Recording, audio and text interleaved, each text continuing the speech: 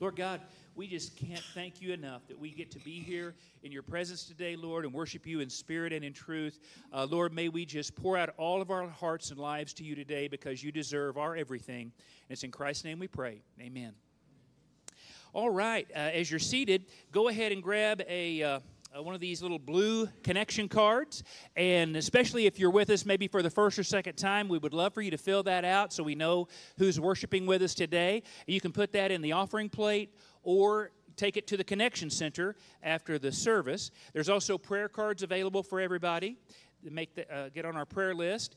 And then we would love to share with you a quick promo. And I say quick, you blink and it's gone. But guys, show this video about Back to Bethlehem, please. In the city tonight, as if something is about to happen. Please follow me. I have never seen so many selling their wares in Bethlehem. A child was born tonight, right here in Bethlehem. His name will be called Wonderful Counselor, Mighty God, Everlasting Father, Prince of Peace. So we are hoping and praying that you will be a part of Back to Bethlehem this year. If you've not ever been a part of this, we've got a little longer video clip we're going to put on the website maybe within a week so you can get a little bit better feel of what it's about. We are also going to have a meeting next Sunday after church. For everybody who's maybe completely new to Back to Bethlehem, you just got questions, you don't know what it means, how do I get involved? So we'll have that right after church next week, not today, but next week we'll have a brief meeting in here about that, okay? So put that on your calendar, and we hope that you can be a part of Bethlehem this year. Well, as we go into today's worship, we are going to be talking about Psalm 46. And so let's just say together the very first verse. God is our refuge and strength, a very help in trouble.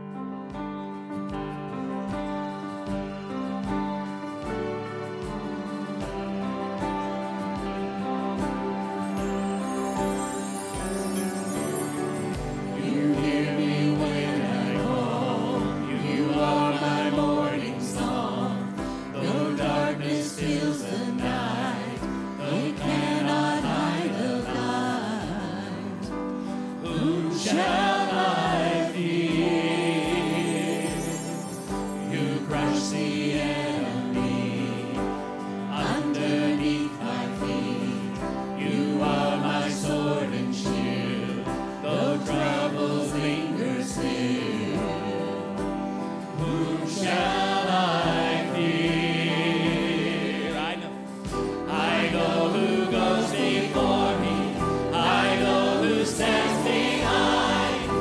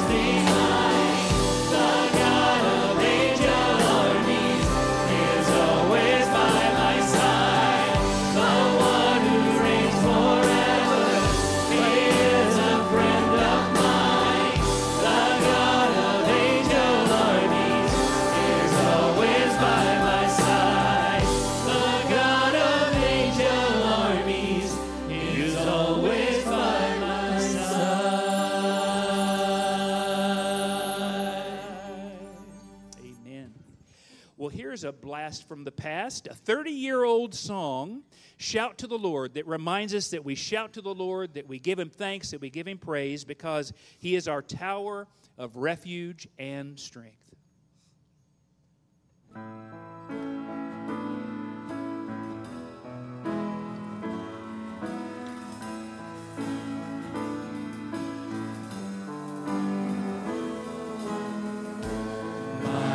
Jesus, my Savior, Lord, there is none like you. All of my days I want to praise the wonders of your mighty love. My comfort, my shelter, tower of refuge and strength, let every breath, all that I am, never cease to worship you. Shout to the Lord, all the earth, let us sing. Power and majesty, praise to the King. Mountains bow down and the seas will roar at the sound of your name. I sing for joy at the work of your hands. Forever I'll love you, forever I'll stand.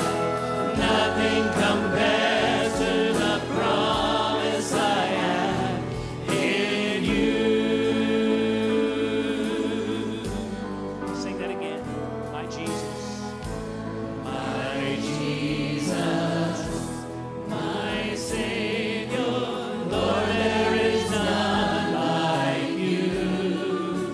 All of my days I want to praise the wonders of your mighty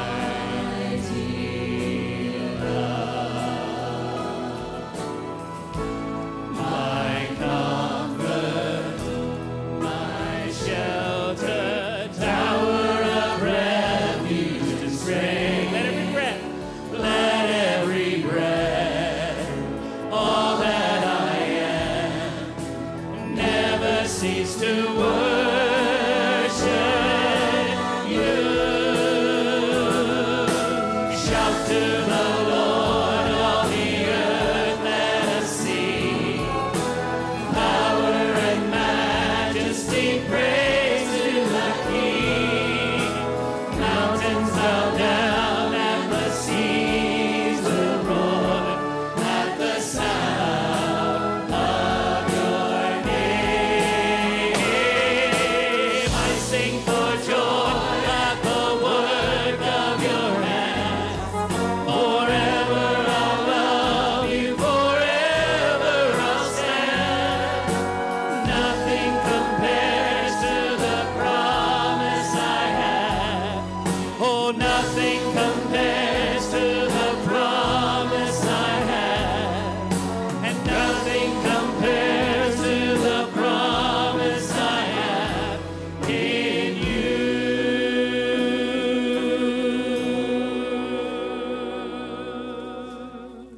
Amen. Let's bow together. Lord, we are reminded that the Holy Scriptures say that your promises are always yes and amen. And we just, Lord, we just relish in the fact that we serve such a mighty, sovereign God. Never, ever once sinned, never, ever once made a mistake, never, ever once sitting in heaven's throne, wringing your hands, wondering what the outcome will be. Lord, you are perfect, in control, and we just place our life in your hands. Lord, help us to just be faithful in this time of giving, this time of offering, and it's in Christ's name we pray. Amen. I want you to meditate and listen to a great old hymn that reminds us that we need to be still and know that God is on our side.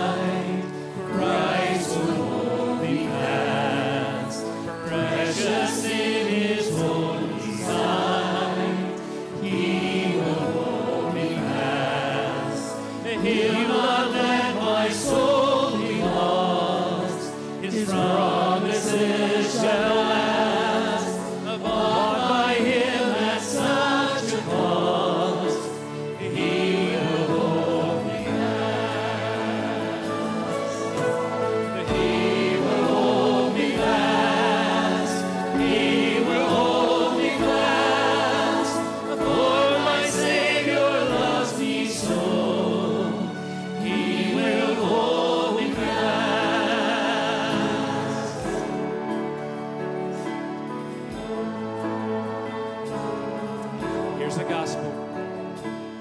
For my life he bled and died.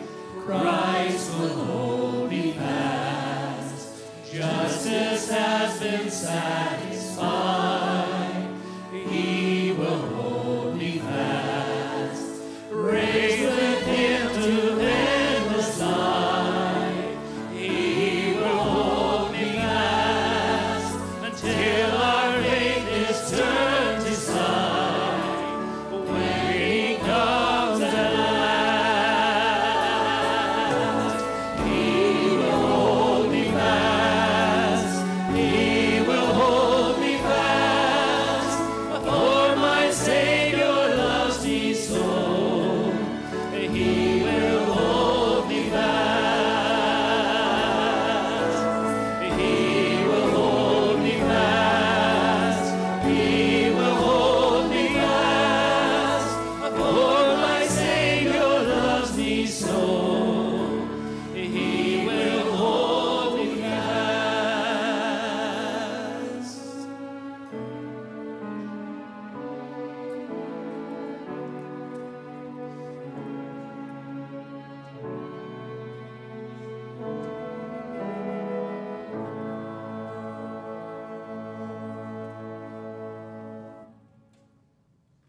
I ran across a new song I'd like for us to learn.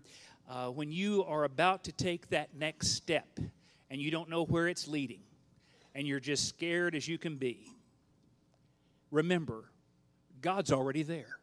Amen?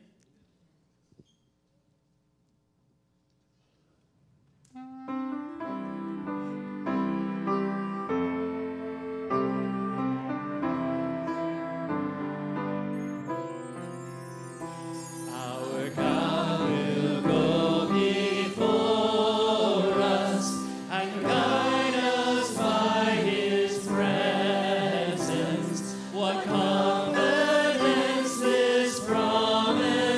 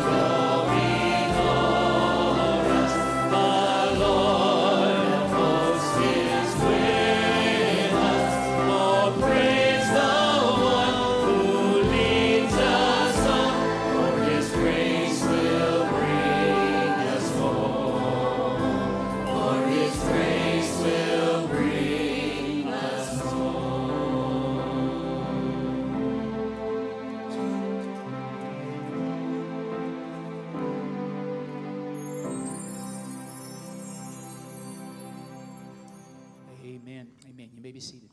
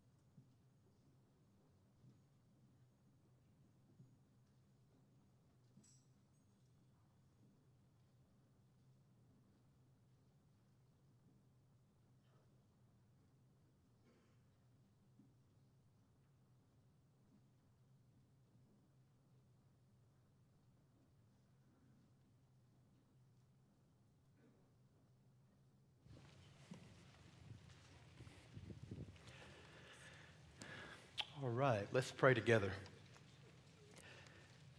Great God, we bow before you, and at this hour, Lord, as we open up your word, we are reminded that your word is truth.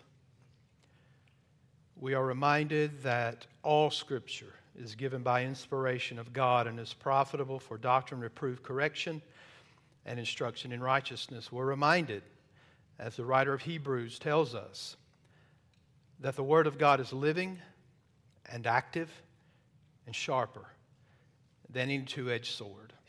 Lord, we welcome you to cut us with the Word, to form us into what you would have us to be. And Lord, help us, Lord, to have good minds that are ready to listen and to receive and to think about your truth, as this psalm helps us do in the interludes of Selah, to think about what we're learning from your word. Lord, confront us with your truth, undermine our complacency. Lord, override our thoughts of complacency, and Lord, confront us with your word today. And we pray this in Jesus' name. Amen. All right, Psalm 46. Good morning, by the way. Missed you guys last week. Usually when I'm away, I end up preaching on a Sunday somewhere. That did not happen this week. And it was a blessing, though, to be with family, and to everybody needs a little break and vacation, and we were blessed to have a wonderful time. But I'm also excited about getting back into our series of the Psalms in the summer. And so Psalm 46, we'll probably be in Psalm 46 for 3 weeks. This is the first week, okay? Maybe 2. We'll see how things go. Are you ready for the reading?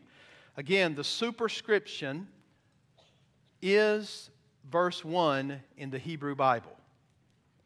To the choir master of the sons of Korah, according to the Alamoth, a song. In other words, we're supposed to sing it, right? Like all the rest of the Psalms, and listen to the word of God.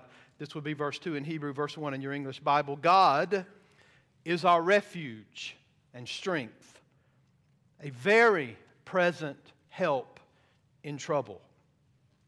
Therefore, we will not fear, though the earth gives way, though the mountains be moved into the heart of the sea, though its waters roar and foam, though the mountains tremble at its swelling. Selah. There is a river whose streams make glad the city of God, the holy habitation of the Most High. God is in the midst of her. She shall not be moved. God will help her when morning dawns. The nations rage, the kingdoms totter. He utters his voice, and the earth melts. The Lord of hosts is with us.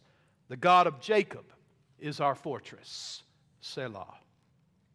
Come, behold the works of the Lord, how he has brought desolations on the earth. He makes wars cease to the end of the earth. He breaks the bow and shatters the spear. He burns the chariots with fire. You'll know this verse if you don't know any other in Psalm 46. Be still and know that I am God. I will be exalted among the nations. I will be exalted in the earth. The Lord of hosts is with us. The God of Jacob is our fortress. Selah. Life can hit us hard. We can get hit hard in life. So when that happens, what do you do? It's a good question for all of us. Life hits us in unexpected, and let's be honest, unwanted ways. Pain, suffering, trial tear into our lives, and they bring disruptions and sometimes even chaos. The idyllic, calm life that you've been living all of a sudden gets turned upside down. It may not be that life hits you hard. It could be that somebody hits you hard. And I'm not necessarily saying a punch to the face, which that could happen too. But people can do things to you that is very unexpected and unwanted. And it can turn your world upside down and turn your world into the wrong direction. The fact and way that our very society is unraveling can hit all of us hard. No amens to that one? You're all good with everything? It seems that things are very crazy these days.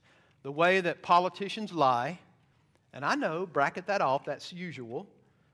The way our faith is attacked in the public arena, the way the church is persecuted throughout the world, the way that teachers are fired week after week because they will not give in to transgenderism and homosexuality, and the list goes on, the way Chinese believers are imprisoned, the way that some pastors have even been executed for their faith.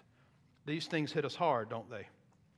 Some of us even need to break the habit of watching the news because it bothers us so much. Here's a bigger question in the midst of all of that. What is God doing? Well, I promise you He's at work. He never slumbers. He never sleeps. It could be a sin that has hit you hard.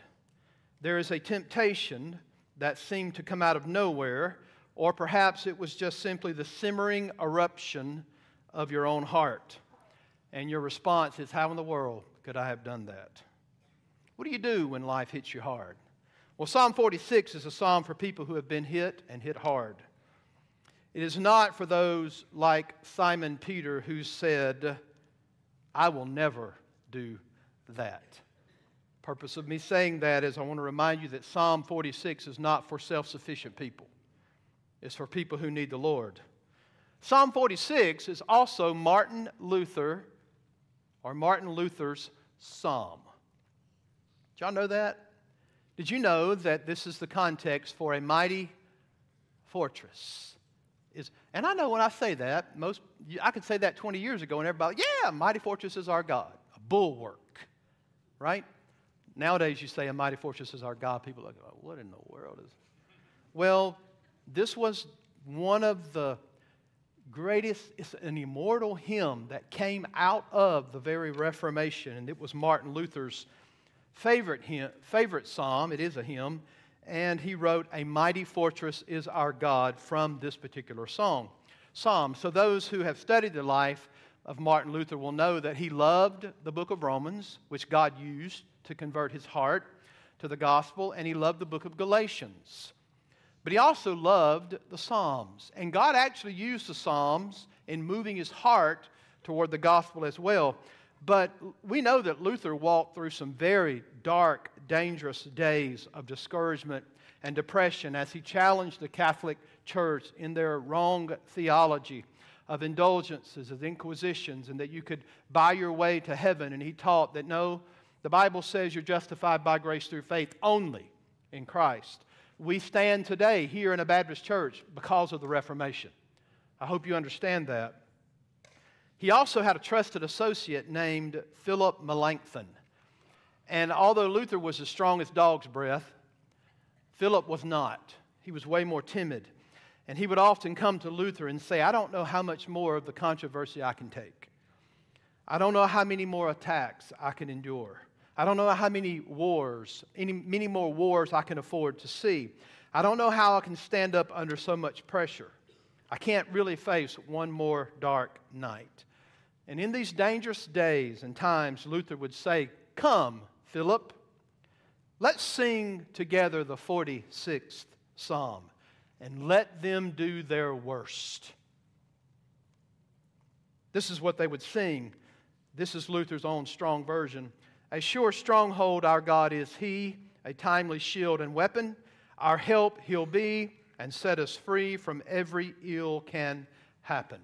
Luther would later comment on this psalm and say this: we sing this psalm to the praise of our God because God is with us powerfully and miraculously preserves and defends His church and His world against all fanatical spirits, against the gates of hell, against the implacable hatred of the devil, and against the assaults of the world, the flesh, and the devil. What a psalm. One scholar said, few psalms breathe the spirit of sturdy confidence in the Lord in the midst of a very real danger as strongly as this one does. That's a good statement. This is a psalm we need to hear today, don't you think? This psalm could be coined as a confidence hymnal or a communal hymnal, meaning a community of faith. So it's designed, this is not an individual lament or an individual psalm. This is a community psalm meant to be sung with confidence before the Lord. It's beautifully structured. You will notice that at the conclusion of verse 3, there is the phrase Selah. At the end of verse 7 is the phrase Selah, or the word. And then at the end of verse 11, Selah. Most people believe that Selah means a pause, a musical interlude for us to do some reflection. So that's kind of what my thoughts have been. We'll preach verses 1 through 3 and have some reflection. Selah. And then we'll preach verses 4 through 7 and we'll have some thinking about what we've learned. And then finally 8 through 11, Selah. There's also this glorious repetition of this phrase. Check it out. Verse 7. The Lord of hosts is with us. The God of Jacob is our fortress. And then in verse 11, the Lord of hosts is with us. The God of Jacob is our fortress. When you see repetition in the Word of God, there's a good chance that there's your theme. The Lord God Almighty is with us. That's the title of the sermon, by the way. The Lord Almighty is with us. Aren't you thankful for that? Some propose that the context, we know it's the sons of Korah. They're the musical guild of Israel. We know they're the ones singing the song or giving it to us. But some believe that this is the supernatural deliverance of Jerusalem from the Assyria armies with King Sennacherib during the reign of Hezekiah. Let me flip over there and this is dramatic. There's no question about it. Listen. And that night the angel of the Lord went out and struck down 185,000 in the camp of the Assyrians. And when people arose early in the morning, behold, these were all dead bodies. Then Sennacherib, king of Assyria, departed and went home and lived in Nineveh. Folks, there is no doubt in that situation that God was a refuge, that God was their strength. As a matter of fact, God did it all. And He was their very present help in that kind of trouble. So, I want to remind you there that your deliverance, your need for the Lord this morning may not be that big. It could be small, whatever that may be. We need to have confidence in our God and His protection that is readily available for those who put their trust in Him. Folks, this is a declaration. Hear this. God is our refuge. God is our strength. God is our very present help in trouble. Yahweh Sabaoth, Lord of hosts, the Almighty, is with us. This is a confession of confidence in our God. This morning, let's focus our attention on those first 3 verses, which are foundational for the next part of the psalm. And you've got one point to remember this morning. Are you ready for it? The Lord is with us in the worst calamities. Now, when you look at these verses, this is what God is for us. Don't just bump over this. This is important. Now, we spend a lot of time in this church trying to get our people to understand who God is. Is that important? What He is like. What are His attributes? And that is so incredibly important. What God is. What He is like. But what He is for us is what's declared here. I've said this before to you, and it's a statement that has always stuck in my mind, and I hope it sticks in your mind. In the book, The Knowledge of the Holy, A.W. Tozer says, what comes into your mind when you think about God is the most important thing about you. Okay? There's nothing more important than what you think about God. What you think about Him doesn't change who God is, but what you think about God sure changes you. Right? So knowing God, who He is and what He is like, is the foundation of a life of faith. Hear that, folks. That's so vitally important, and I hope you get it. Who He is and what He is like is the foundation of a life of faith. According to the superscription, it is to be sung like all the Psalms. Here's the worship team, and they're singing this out, and they don't want you to know only what God is like, but what He is for you. That's important, folks. What He is like, yes, that's theology, that's historical, that is systematic, that is biblical theology, and those things are so vitally important that you know who God is. And some of you are a whole lot further along, although you're younger. And some of you are older and you're a whole lot further along because you've walked with Him and talked with Him along life's way. And you study the Word of God and you know what He is like. But I want you to know today that this is what God is for you. And the first one, it's a declaration. God is our refuge. Do you know how many times that's used in the Bible, in the Old Testament? 94 times. 94. And 44 of those are found, guess where? In the Psalms. A fortress is the idea of a shelter that provides protection. That's the image you need to get in your mind when you think about a fortress. Listen to the first verse of Augustus Toplady's Rock of Ages, cleft for me.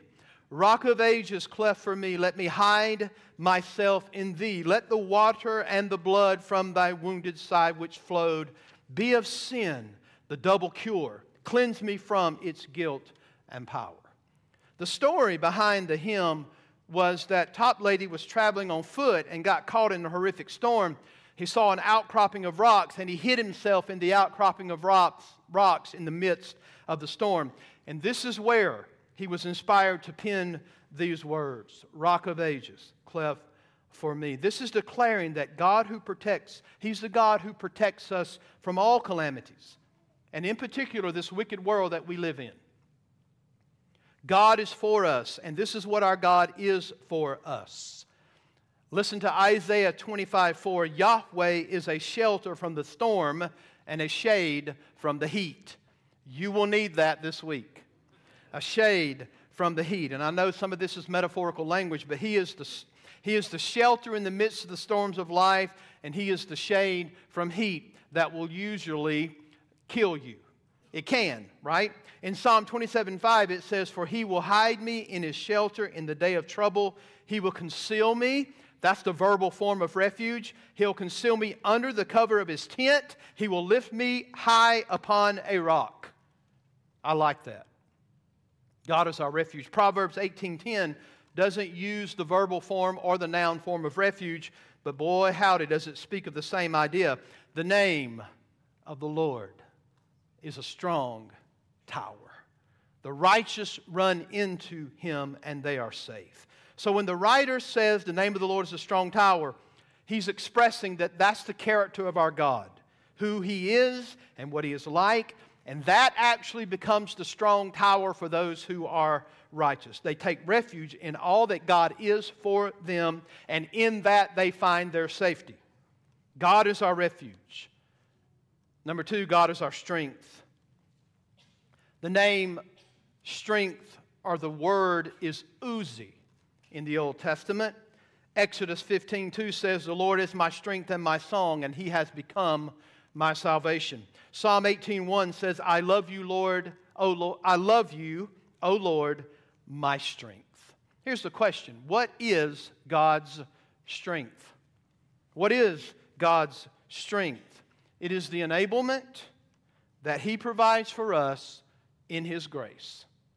That's what strength is. It's the enablement that He provides for us through His grace. Our God is all powerful. He is omnipotent. He has all strength in Himself. And He gives that to His people. He gives you His strength when life is falling apart all around you. We know He's strong, but this is what He does for us. He gives us strength. What God is in us is strength. What is it ultimately to consider strength? What is it? How does it operate in us? Well, I don't think it's a vitamin B12 shot. At the moment you need it, that's a supersonic charge. Okay? He doesn't infuse you with a spiritual steroid. What is His strength? Well, folks, to have the strength of the Lord is to have God. In other words, His strength is that He gives you Himself. That's why you must seek Him and Him only. He gives you Himself, who He is. That's your strength. We sing this, don't we? When all around my soul gives way, He then is all my hope and stay. On Christ the solid. Most of you young people don't even know that hymn. Don't act like you know it. You don't, right? That's called On Christ the Solid Rock I Stand. What a wonderful song. Well, when all around my soul gives way, He then is all my hope and stay. God is our strength. God is our help in trouble. The Bible, the CSB says, a helper who is always found in times of trouble. Know where we come from. Refuge, strength, help. The Jewish English translation, one of them says, a help in trouble very near. Think about that for a moment. It's used this way to complement the two declarations that are before it. God is our refuge. God is our strength. How is He both those things? A very present help in times of trouble. The Hebrew piles up the words for emphasis to help you see how important this is. Now, I thought about this. How in the world can I get people to understand what God is in regard to being a help to us? The most important helper in my life, other than my wife, to be honest with you, is Don Currents. Don is a massive help to me. But suppose that you walk into my office and Don is in there and he's helping me do something, and you walk in and I say, help, come here. How would you think about that? Kind of demeaning, huh? Yeah. Well, what if you come to my home and you've never officially met my bride, and I say to you, well, this is Natalie, the help. Ooh, not so funny when you're the one that's the help, right? You thought it was funny when Don was the help, but now that you're the help, ladies, you're thinking, well, what's up with that? Well, when we use that term in our culture, it sounds demeaning. But in the Hebrew Bible, it says that God is your help. Are you listening?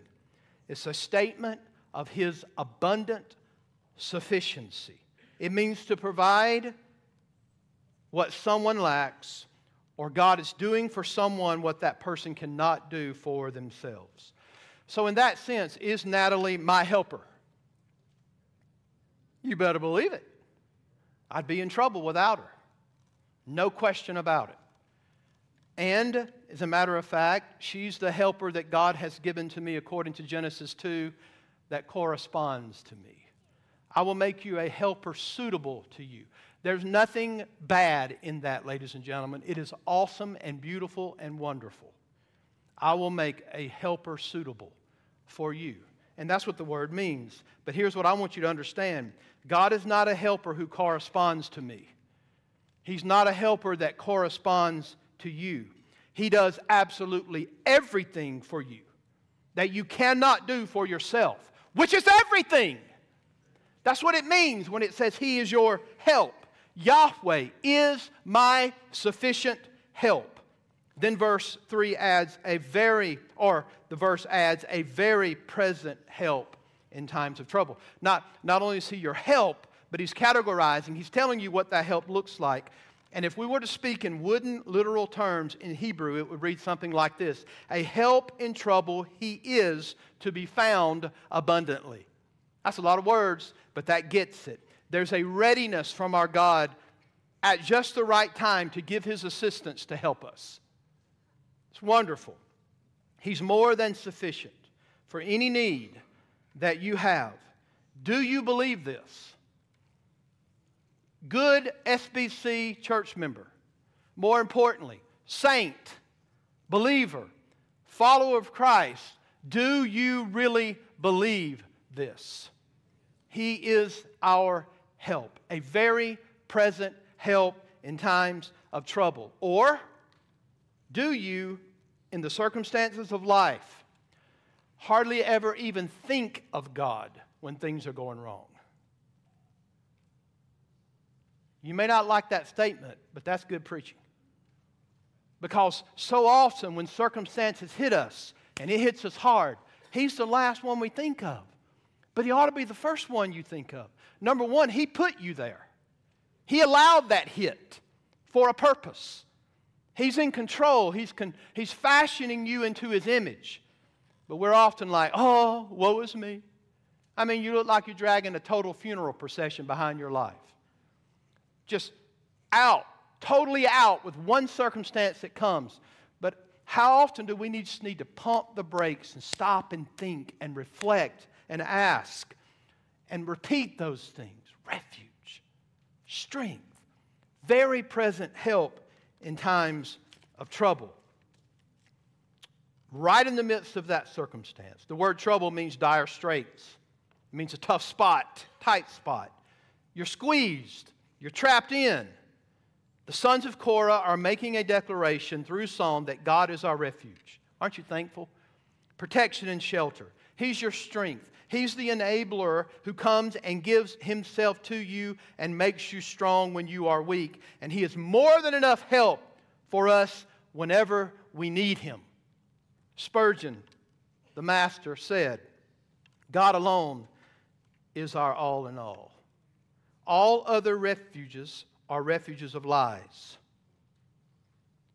All other strength is weakness, for power belongs to God.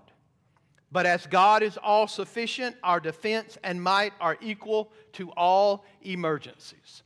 Boy, that's good. Anything that you need, God is that for you and so much more.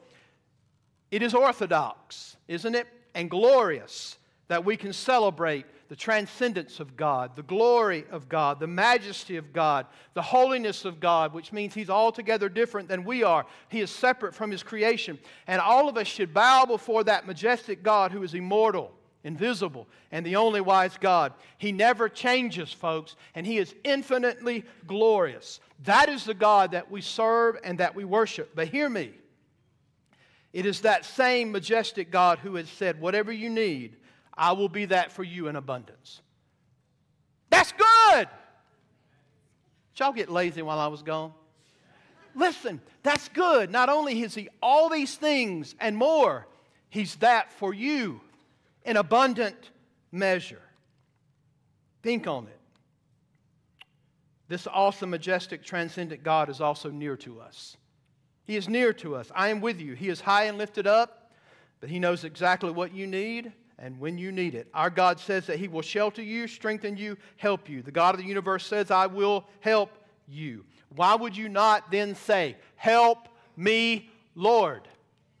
How can we read this and not say this? As long as the song says, Lord, I need you every hour, I need you. Please remember that you are not a servant of God in the sense that He needs you in order for His purposes to be accomplished. That would be the wrong way for you to understand what it means to be a servant of the Lord. Isaiah 64:4 says, from of old no one has heard or perceived by the ear, no eye has seen a God besides you who acts for those who waits for Him. What a statement. He works for those who wait for Him. You need God to be your helper every single day. It's a false humility to think to yourself, well, this is too small of an issue. I don't need to bother God with my trouble. You think you're going to knock His schedule off or something? Do you think for a moment, well, this is too small of an issue? Do you really think you can knock Him off His schedule? Do you? Look, it's a false humility to ever think that you shouldn't bother God in your trouble. You think you're going to knock Him off His schedule or thwart His plans. You can't burden Him. You can't frustrate Him. We think we're big boys and we think we're big girls, but in reality we are not. We are totally dependent upon Him. We need our God to help, and He's right there ready. Have you ever noticed simple math in the Bible? Have you? This is Bible math. Are you ready for it? God is our refuge. Verse 2 is Bible math. God is our refuge. God is our strength. God is our help in trouble. Verse 2, therefore. Faith has a deduction. And the deduction is, if He's my refuge and my strength and my very present help in times of trouble, super abundantly so, then I should not fear. I shall not be afraid. That's simple math. That is how faith deduces situations. Faith makes a deduction. If God is all this for me, then this is absolutely true. This statement is transitional. In other words, you should read that. God is my refuge. God is my strength. Very present help in times of trouble. I will not be afraid. But you should also read, though the mountains be moved to the heart of the sea, I will not fear. Though its waters roar with foam, I will not fear. Though the mountains tremble at its swelling, I will not fear. That's the way it should be read. So, it's all governed by, I will not fear. I will not be afraid. If this is what God is for us, refuge, if this is what God does in us, our strength, and this is what God is for us, a very present help in times of trouble, then we don't need to be afraid. His protection, His presence, His help, His willingness to help us in abundance in my time of need should drive my fears away. Should be true for all of us. When you're gripped by fear in the circumstances of life and it just swallows you up, then I'm telling you folks, you're not doing simple Bible math. If you're gripped by those fears and they're overcoming you in your life, such as, I'm going to die, just read Hebrews 2. He's rendered the enemy powerless, and He takes away the fear of death for the saints. Well, what if I get cancer? Well, for most of us, we probably will, in reality, but that's fear that can grip your heart. What about the stock market is going to crash? A person in your life has disappointed you. Folks, you need to look up, stop long enough. You need to stop, rest, think. Refuge, strength, present help. I don't need to be afraid. Isaiah 41:10. Y'all know this one? Fear not, for I am with you. Be not dismayed, for I am your God. I will strengthen you. I will help you. I will uphold you with my righteous right hand. Notice the series of events. Notice the series. Though the earth gives way and though the mountains be moved and slip into the heart of the sea. What do you know about a mountain? It's not supposed to move, is it? Some of you who are from California, and I know we've had an influx of California people all around the world for various reasons. I know what some of them are. But you've been around earthquakes, haven't you? And maybe we felt a tremor or two living in Missouri or wherever you've lived. You may have felt a little bit of that, but that's very unsettling, isn't it? To feel the earth violently shaking underneath your feet. Why? Because the ground we walk on is not supposed to move. It's supposed to be stable. Mountains are a symbol of enduring stability. The text also says, though the waters foam, the idea is earthquakes, mountains sliding off into the sea, tidal waves, tsunamis. The mountains quake with its turmoil. The very earthly symbols of strength and stability are trembling and tottering. The very things you thought you could count on, hear me, folks, are weak, they're vulnerable, and unstable. And I know we realize that this imagery can be applied to national disasters, and it can be. There's no question about it. It could be the idea of war. No matter how you view this, this is calamitous. Thus the division of the sermon, right? The Lord is with us in the worst calamities. This speaks of the uncertainties of life. It is troubles that threaten our peace, that threatens your safety. These are troubles that shake you, rattle you, and unravel you to the core, so much so that even when we seek to pray to our God, we begin to make our petitions, but we have so much fear in us that it envelops our souls, and we can't even pray. And some of you have been there. I've been there. I don't believe that means you're unspiritual. I just think you've lost sight for a second. And I'm trying to get you back on sight. I'm trying to get you refocused upon what your prayer life should be like. Instead of being consumed by fear, where you can't even get your petitions out to God, you need to realize that He's your refuge. He's your strength. He's your very present help in times of trouble. You should not fear, though all these things take place.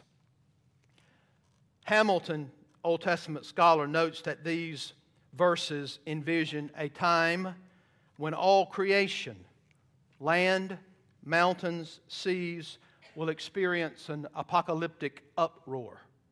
So how many of you read those statements and all of a sudden your mind went to the book of Revelation? Raise your hand. Some of you did.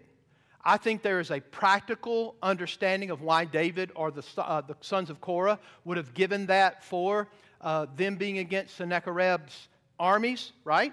We think there's no doubt calamities, and God needed to be their strength and their refuge. But I will say to you, because of what it says in verse 4, the glad city of God, that there's no doubt that this has eschatological overtones. In other words, God's creation is one day going to be unmade. And when that happens, only His people will find refuge in Him.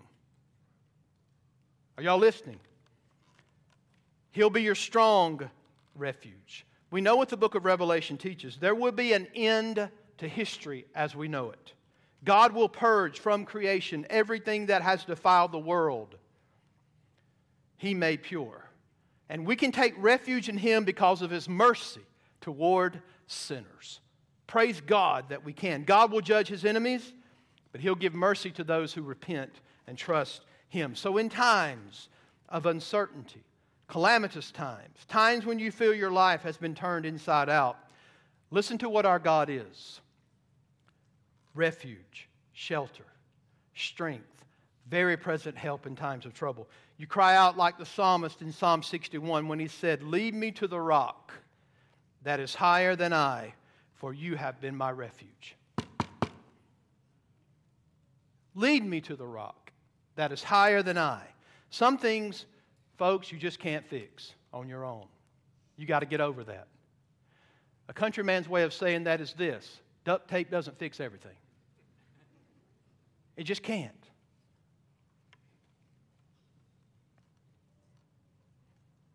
Some things crumble around you, and you can't fix it. God says in the midst of that, I will be your help. God will give you Himself so that you will be able to stand. Even though life crumbles, even though tears fall, there's pain in the soul. I get it. I've been there. He's more than sufficient. That's my testimony. That's what the Word of God says. He's more than sufficient to help you. The most amazing demonstration of this reality to me in these verses is not a deliverance like you see from the angel of the Lord in 2 Kings. Now, don't we want that? Lord God, extricate me from this pain, from this trouble, from this difficult situation. But I think the most awesome miracle and demonstration of this text is that when all the powers of hell have been released against you, and the storms of life are battering you, and they're pummeling you left and right, nonstop, day and night, then right in the midst of that dark night of turmoil, God comes and shelters you right in the midst of the trouble. That's the most awesome part. He comes and He helps. You come out on the other side, still believing, still worshiping, still praising God who has sustained you in the darkest night of your soul. And if you haven't been there, you will. If you haven't been there, you will. The idyllic way that you think the American dream and false preachers tell you it's like that, they're hirelings. The real life is dark nights. They will come. It's not all idyllic, is it? It's not utopia, pie in the sky by and by. I remember that, David. Last time I forgot to say that when I was preaching.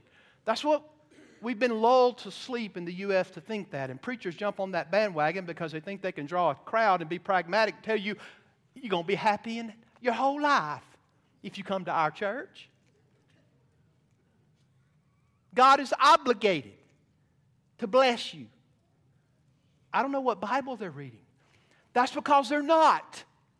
They're not reading the Bible. They're not preaching the Bible. They're preaching humanism. They're not preaching theology. They're selling a false lie to the people. The Bible teaches that we have hard times. And the Bible teaches that sometimes God doesn't take you out of the hard times. He's with you through them. And there's a reason for that. There's something bigger than right now in the U.S. There's eternity. And God is fashioning you. Who would not want the Lord to stretch His mighty hand out like He did so many times in the world, in the Bible, and instantaneously take us out? It's not wrong to pray for that. But God's way is more often the way to grow you and deepen your faith and to help you persevere is for you to go right through the middle of it.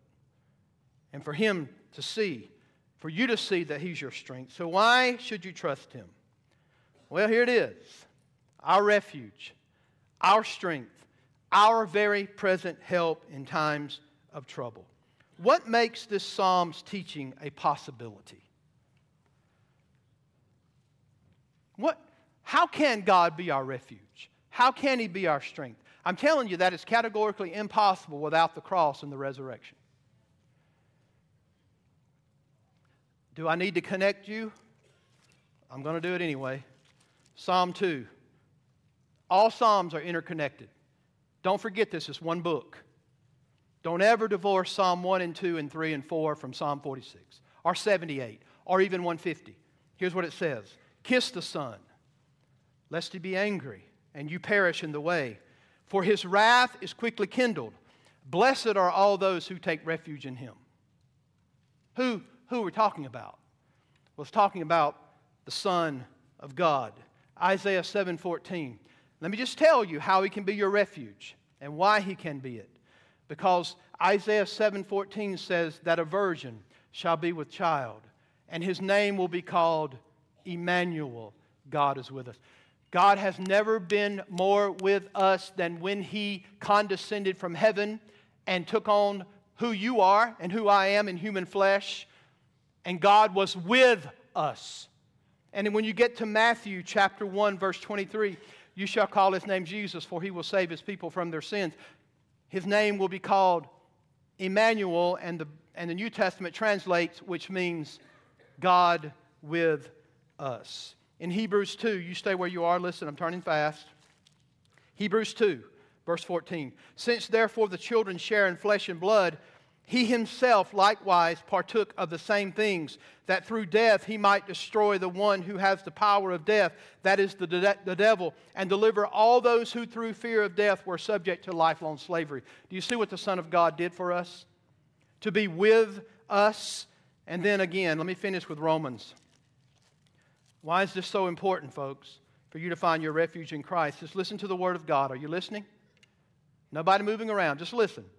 Now, we know that whatever the law says, it speaks to those who are under the law, so that every mouth may be stopped and the whole world may be held accountable to God. Hear that. The whole world is held accountable to God.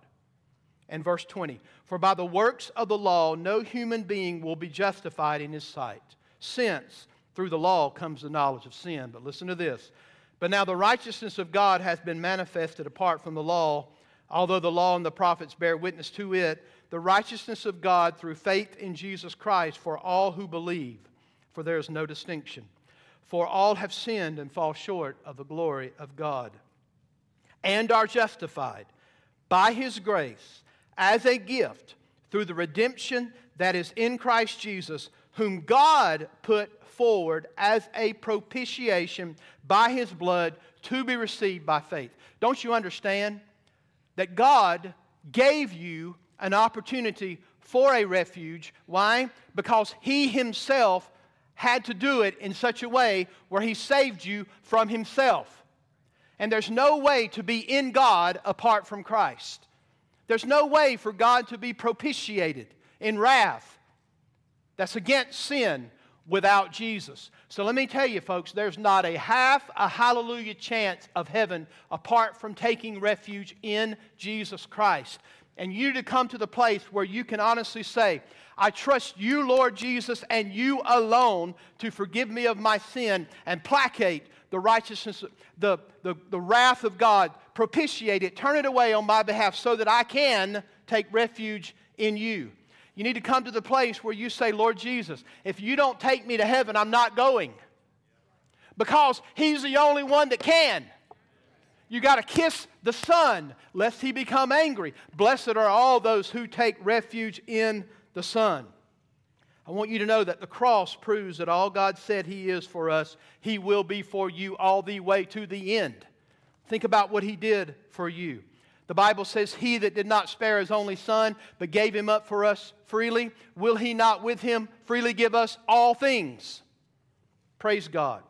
Jesus Christ is the very incarnation of our refuge and our strength. Listen to verse 3 of Rock of Ages. Are you ready for it? Nothing in my hand I bring, simply to the cross I cling. Naked come to Thee for dress, helpless look to Thee for grace. Foul I to the fountain fly, wash me, Savior, or I die. That's it. Wash me, Savior, or I die. Are you ready for this? Into verse 3, Selah. Selah. Think about this. Stop, reflect, meditate. And whatever the shape of your difficulties that assail you right now, we will not fear. We have a refuge, we have strength, we have a present help from the Lord. Next week, we're going to see that God has a city of joy. And He's with us there too. Amen. Let's pray. Lord God, for the lost person under the sound of my voice, Lord, may they kiss the Son. Take refuge in Jesus. Lord, help them to understand. Lord, remove the callousness from their hearts, the scales from their eyes, so that they can see the glory of the gospel. That only happens through the preaching of the Word, accompanied by the wonderful Holy Spirit of God. Lord, use your Word to help them see that they must trust Jesus to be forgiven of their sins. Lord, may you work in the hearts of those. And for Christians, Lord, help us in the circumstances of life to remember that you are a refuge, strength, and a very present help in times of trouble. We will not fear. In Jesus' name we pray. Amen.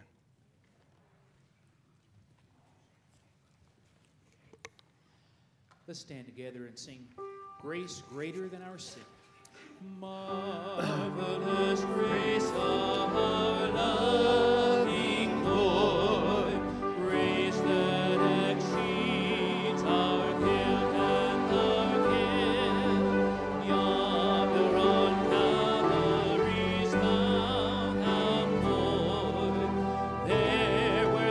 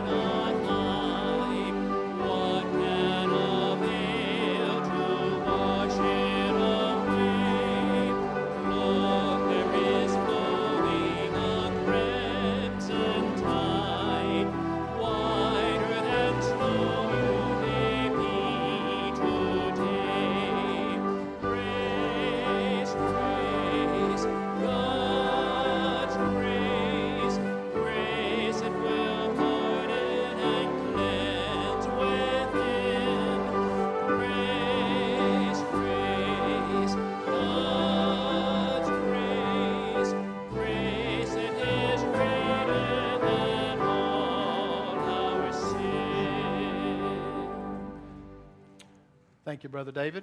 Our musicians, y'all do an excellent job. We appreciate all of you. Amen?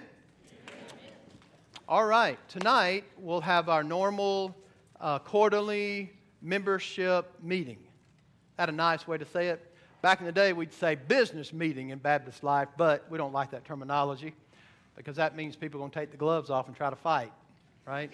That's not what our church does. So we have a membership meeting. We're going to present kind of the financials for the last few months, get you up to speed on those things. We will also present something to you that hasn't been done in over 30 years. Just think about that for a moment.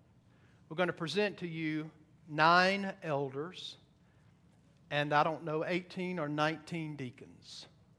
Just think about that. It hasn't taken place in 30 years to ordain or to seek to move in that direction of ordaining elders and deacons that have already been ordained, some, but we're going to ordain new deacons out of that group too. We're going to present that tonight. It'll be a joyful time for us to be together. So I'm trying to say all that to say Sunday's not over, all right? Go home, take a nap. I will, but I'll come back at 5:30, a little bit before that. The most important thing we'll do tonight, though, is take the Lord's Supper, okay? As often as you do this in remembrance of me. I hope you'll come back and be a part of that. David, did we miss anything? All right. God bless you.